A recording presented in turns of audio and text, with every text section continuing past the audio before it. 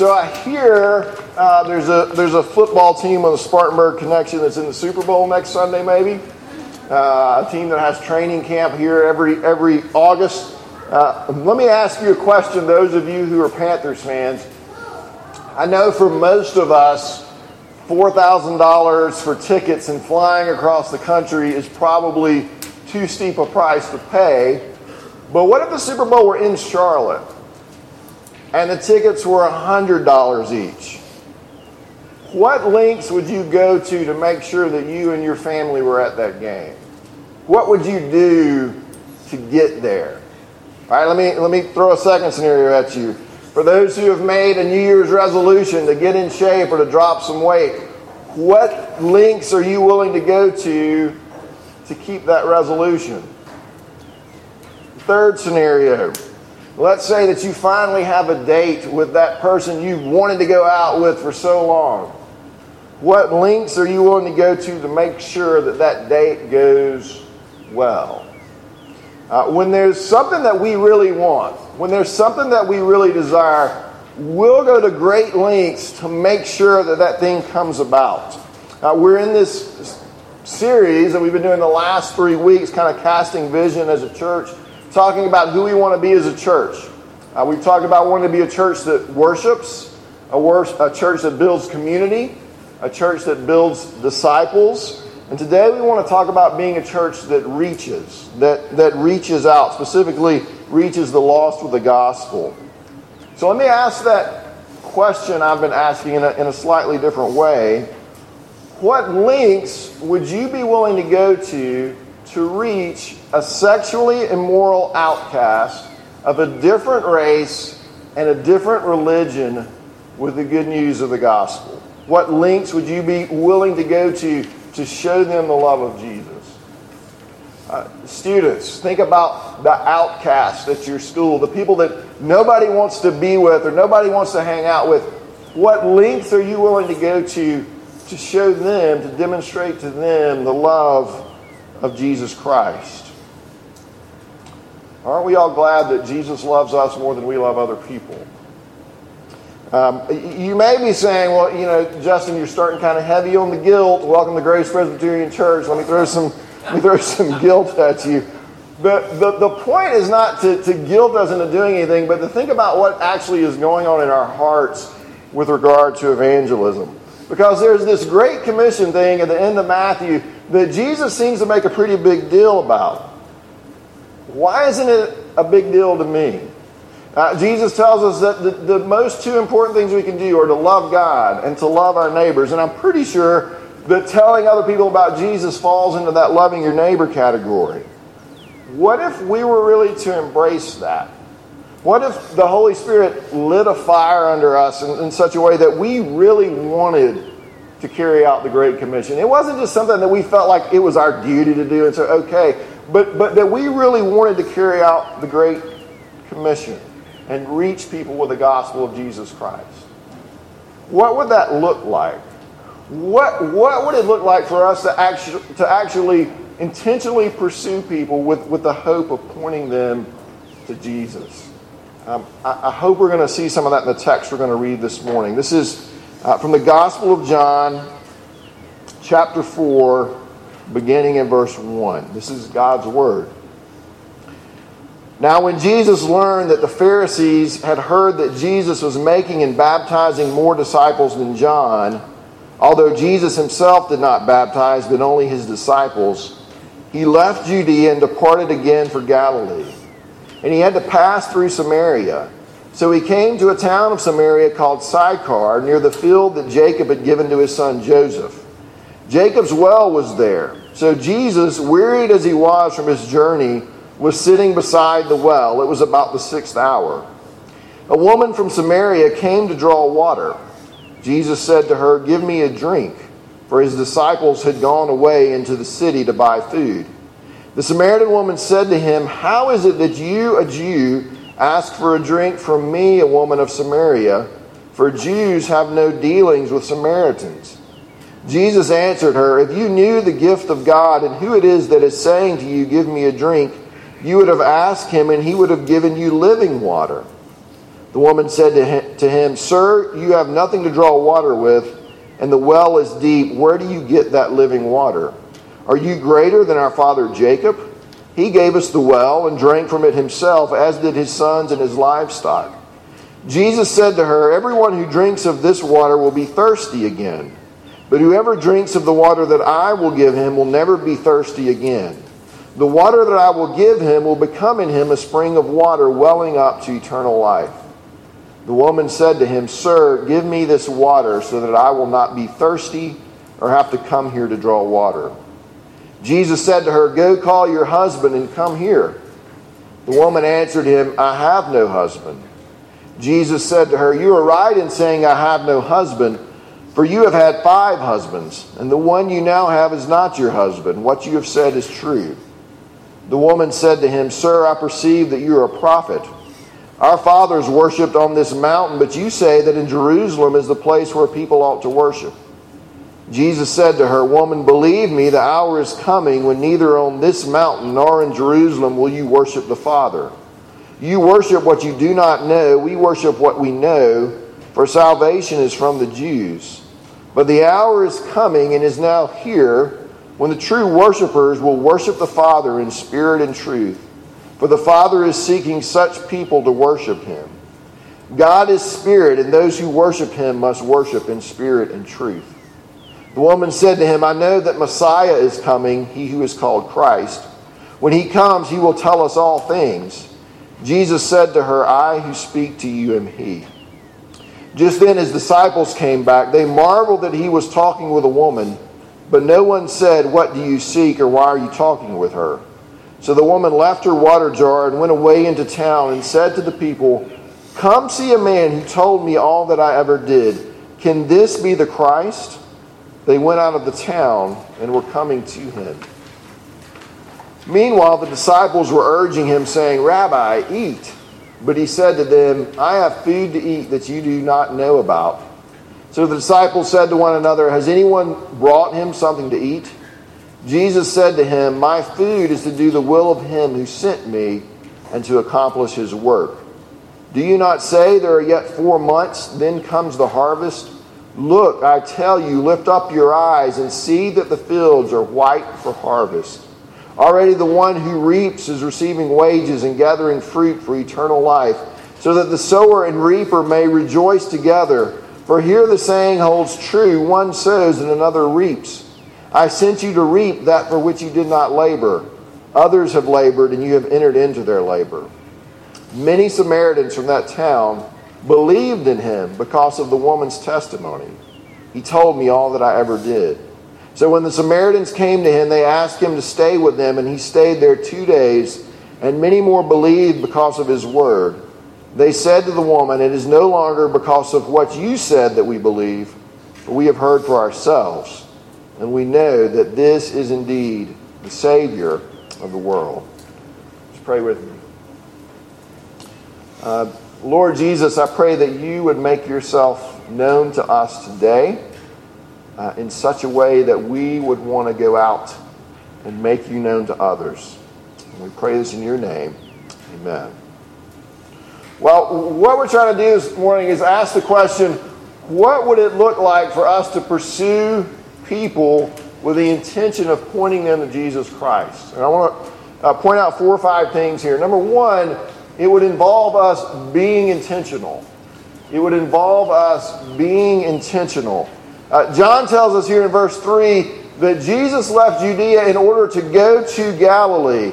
Then he tells us in verse 4 that in order to do this, Jesus had to pass through Samaria.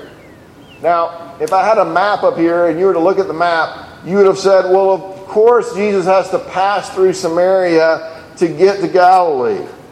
That's the way you go. It'd be like if you were going to Louisiana, you would have to pass through Alabama. Not that you'd want to go to Louisiana. You'd have to pass through Alabama and Mississippi in order to get there. That's just the way that you would go.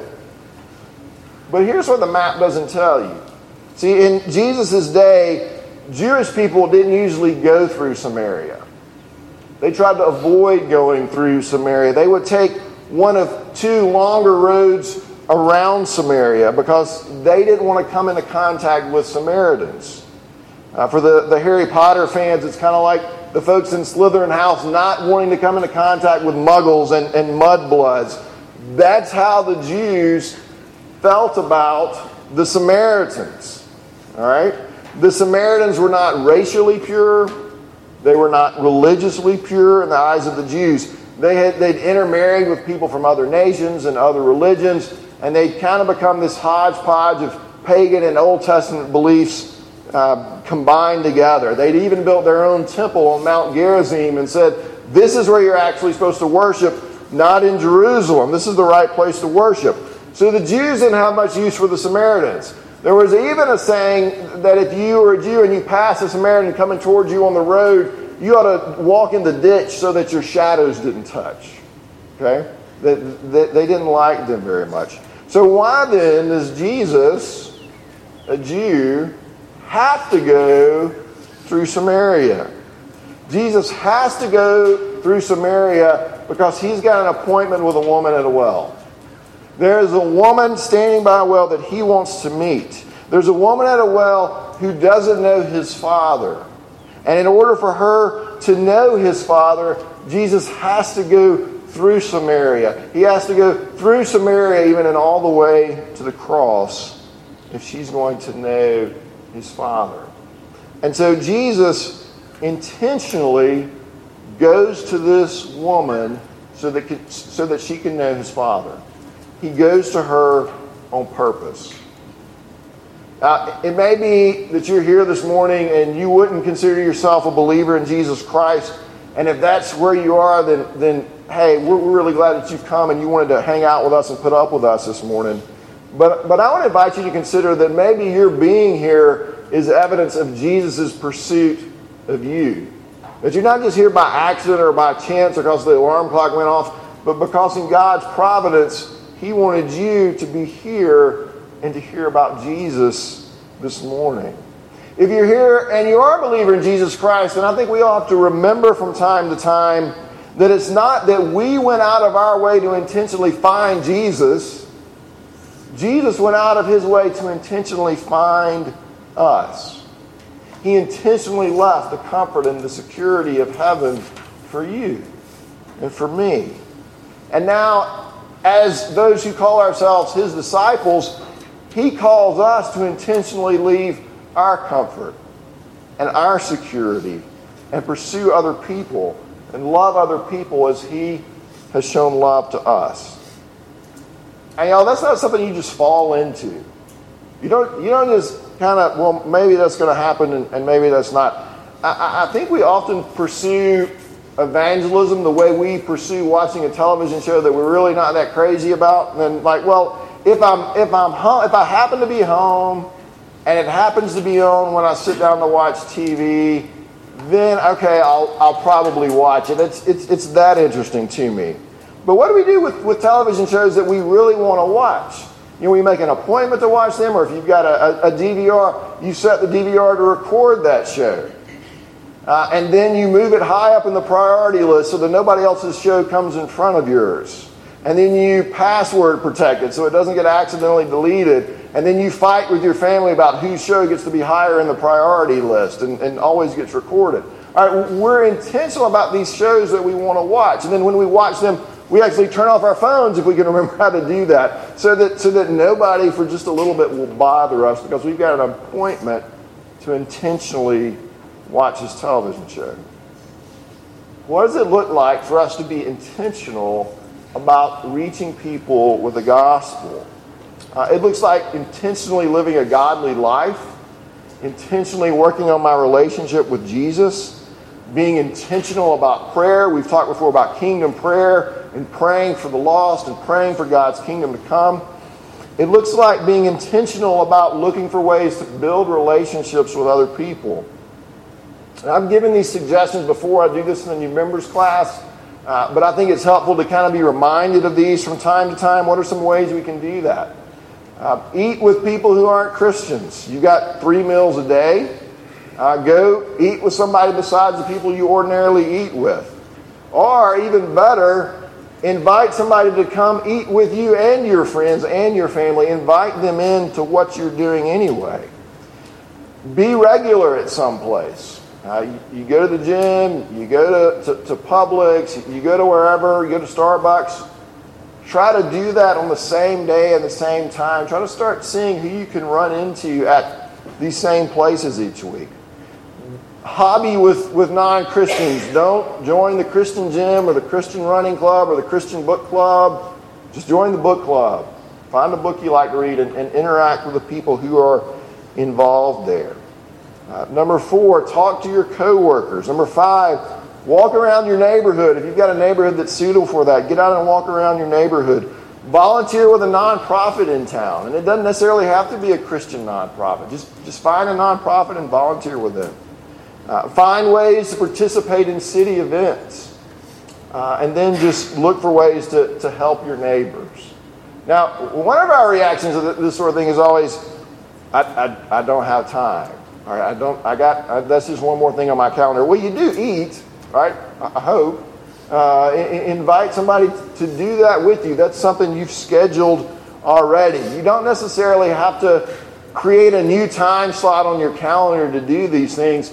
Invite people to come along with you to something you're planning to do already. If you and your family are going to play putt-putt downtown or whatever it is you and your family go and do, invite another family to come along and do that with you. And that works both in terms of building community within the church and reaching those outside of the church as well.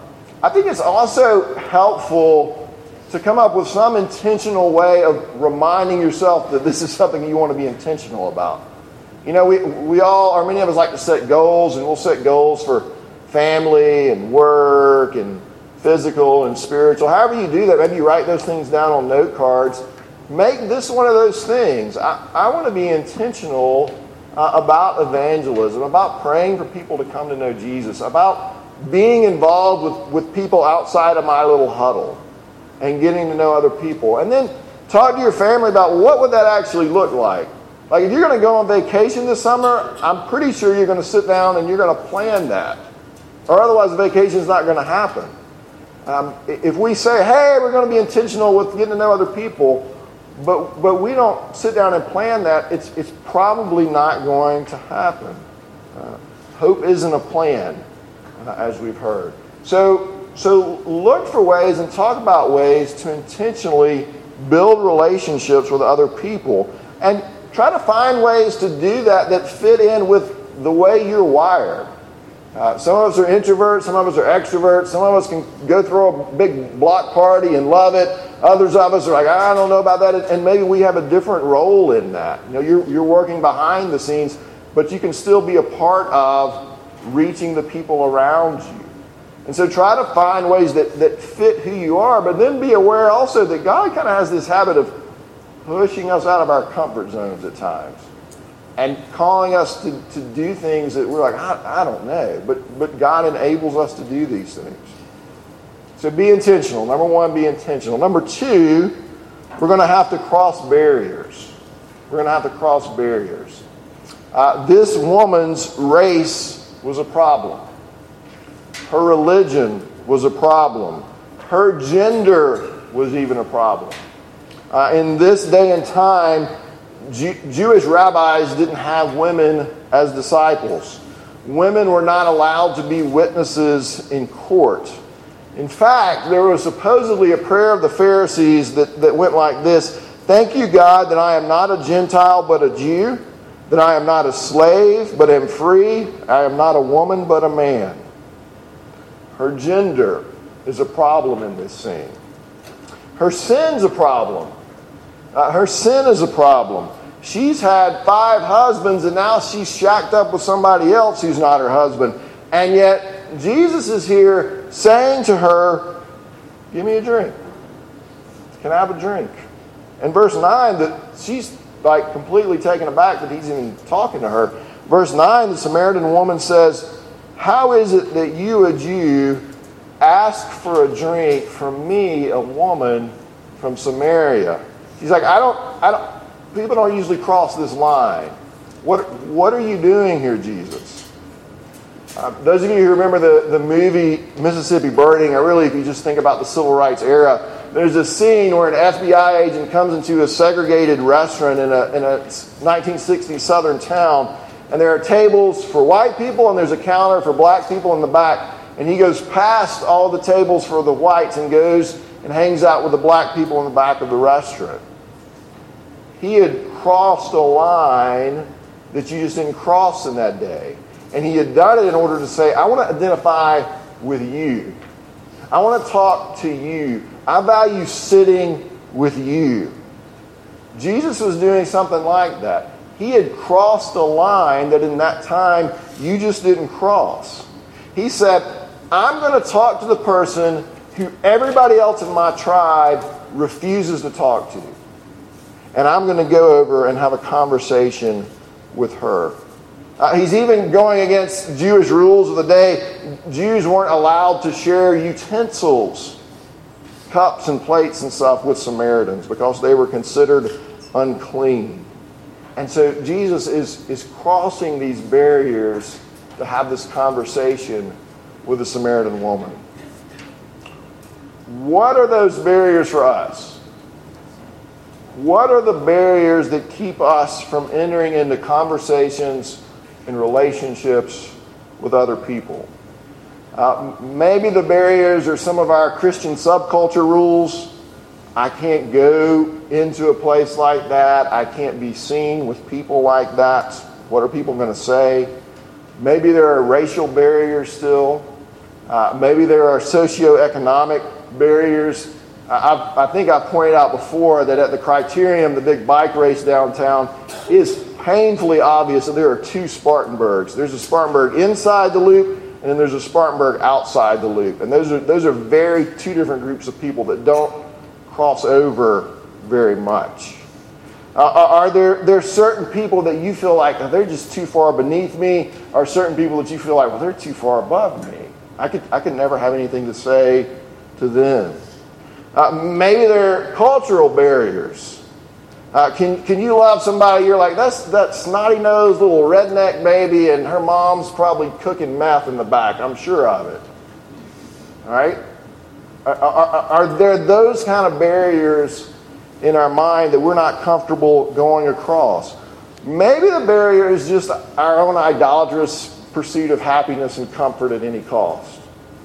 Like, I'm not going to go into a situation where my happiness or my comfort might be threatened. So I'm just going to stay over here. What are the barriers that we need to cross? I know I've told this before, but a few years ago there was a church sign that I saw, and it had a skull and crossbones on it with cigarettes and ashtrays and beer, and it was like this big flashing, danger, avoid sin, stay away from these things. And it was beside the interstate. And I just saw that sign, and I thought, aren't those the exact people you want to invite to your church? Aren't those the people that you want to build relationships with? And you're just kind of saying at the front door, we don't want you in here? We've run radio ads with Ryan Clary before, and what if we had a new one that said, are you tired of hiding in the back of the liquor store and having to go outside to smoke your cigarettes? Come on in and be welcomed at Grace Presbyterian Church. You probably can't smoke in here, but are we going to run with this? We're going to run with this. Are you tired of feeling like you don't have nice enough clothes to wear to church? Are you tired of churches where you can't voice your doubts or your struggles or be real about what's really going on in your life? Are you tired of acting like you're not the Samaritan woman when inside you know that's who you really are? Are you tired? Keith and I were talking about this group of guys we were having a Bible study with, and they were talking about church being the place where you have to dress up and put on and say to everybody, I'm okay and I have it all together. Are you tired of that? We want to be a church where you can come if you're struggling with any of those things. We want to be a church that crosses barriers. But in order to be a church that crosses barriers, we as individuals have to be willing to cross those barriers ourselves. Are you willing to cross them and enter into relationships with people who maybe aren't like you? So number one, be intentional. Number two, cross barriers. Number three, show respect. Show respect. Jesus recognizes the image of God in this woman. I mean, notice where he starts with her. He doesn't start with, hey, you really need to repent because I'm the Son of God. He doesn't start with telling her how messed up her religion is. He doesn't start with that. How does he start? He just asks her for a drink of water. He starts by asking her for a drink of water. And look, this is the guy that could turn water into wine. I'm relatively sure he could have handled getting water for himself if he really wanted to. But he asked her for a drink. He asked her to do something for her. And I think he's saying to her, hey, look, in spite of what all the other Jewish people may think about you, I think you have something to offer me. I think you have something to offer me. I'm asking you for your help. I'm asking you for your kindness. You're not just some worthless, half-breed, adulterous idolater. You have dignity because you're made in the image of God. He recognizes that in her. Those of you who have seen the movie The Help, remember Abilene is an African-American maid. He works for a very wealthy white family. And the mom in this family always shames her daughter whenever she does something wrong. And whenever this happens, Abilene will kind of come behind her and find the little girl and say, you are smart. You are kind. You are important. What she's doing, she's focusing on the image of God in that little girl and reinforcing that. The thing about Lance Armstrong, if you had a chance to share the gospel with him, where would you start? Would you start by getting on his case by, oh, you messed up for everybody. Everybody held you in such high esteem and you went and cheated. Or would you start with, hey man, I really appreciate what you've done to fund cancer research. That is a great thing that you have done. As Jim Gaffigan said, is everyone still fake mad at that bike rider who raised millions of dollars to fight cancer? Where do you start with him?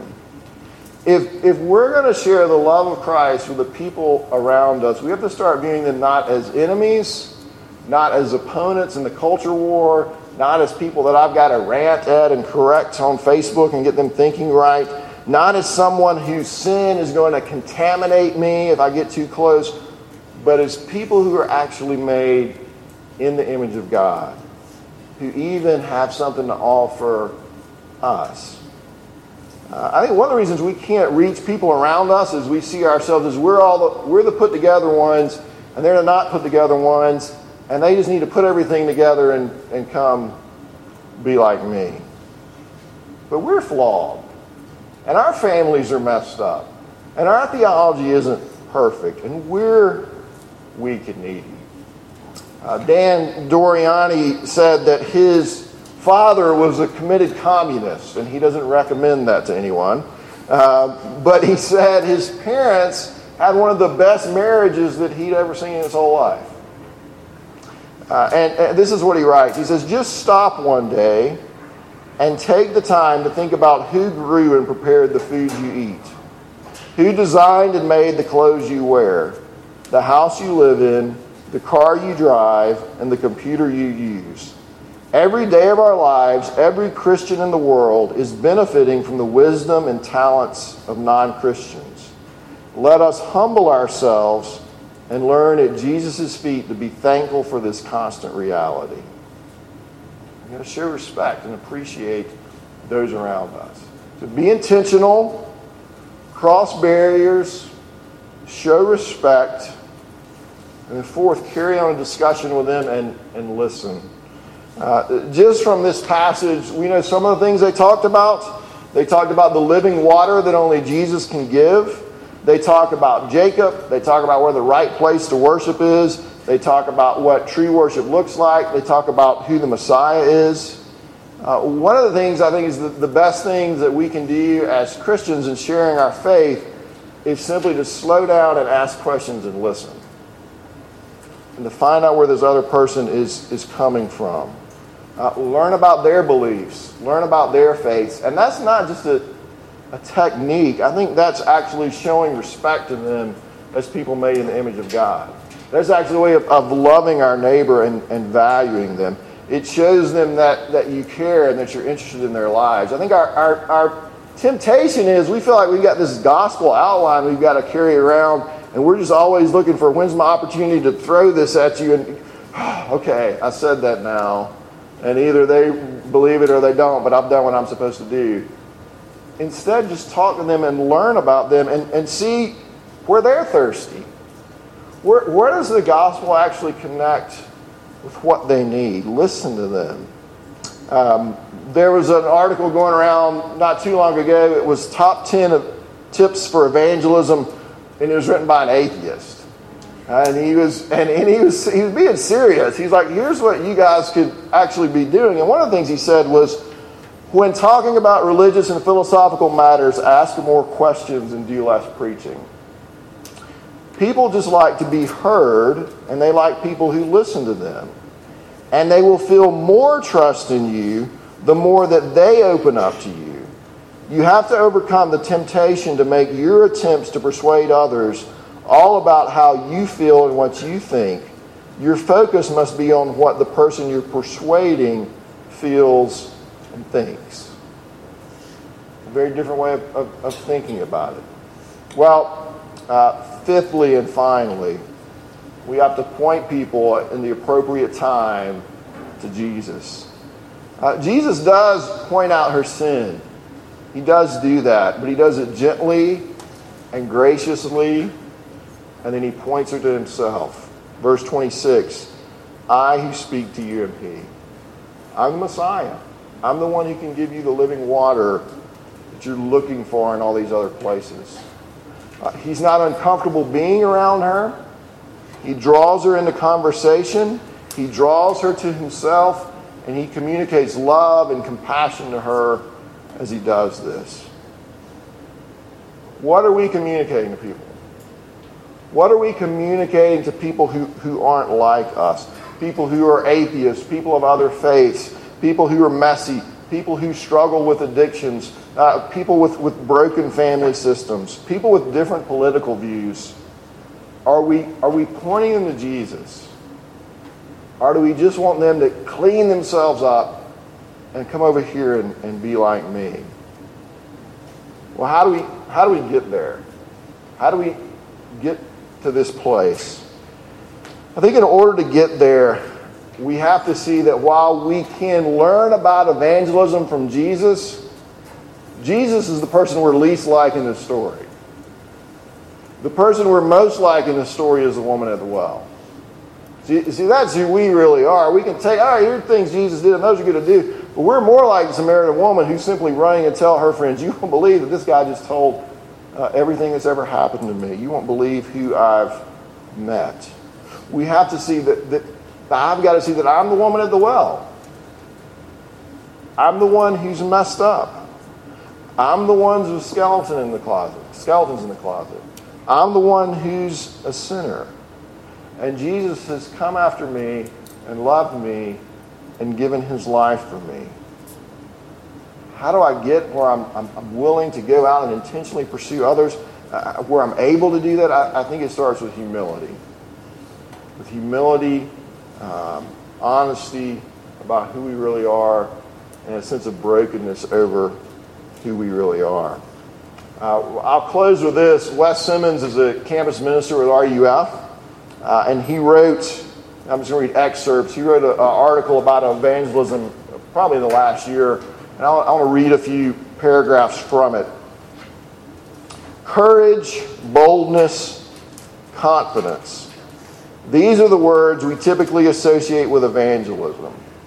But what if evangelism is more about our weakness than our strength? More about humility than boldness? What if it's more about sharing why you need Jesus inviting people into your brokenness than it is about trying to convince them why they need Jesus? What if it's more about telling people why you need Jesus, inviting them into your brokenness instead of telling them why they need Jesus? What if evangelism really is more about sharing than convincing? More about being vulnerable with our brokenness than being so quick to point it out in others? When you're willing, in humility, to first share with someone about your brokenness, your heart idols, and your own need for Jesus, they are much more likely to be drawn into a conversation than if you just start the conversation by asking them why they should be allowed into heaven one day. We want to give people space to put their guard down for a few minutes, not provoke them to put it up. We want to give them space to hear about Jesus. Then he writes, I usually share my own story, talking in an appropriate way about the idols of my heart, there are many, and my struggles with sin.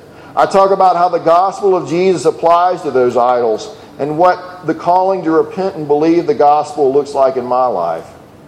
8 times out of 10, people end up at some point saying something to the effect of, you too?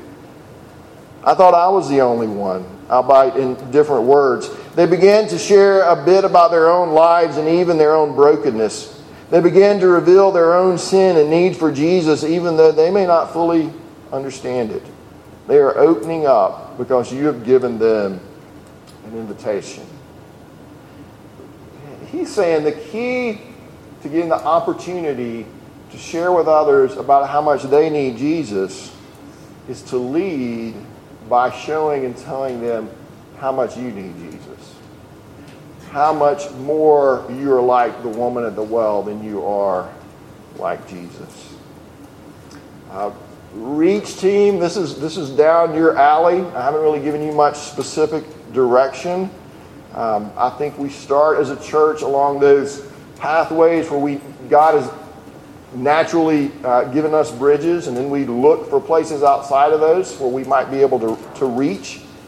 But I think what I really want to say to the people on the Reach team as you think about leading us as a church in this is the hard attitude that I think we have to have if we're going to be a reaching church.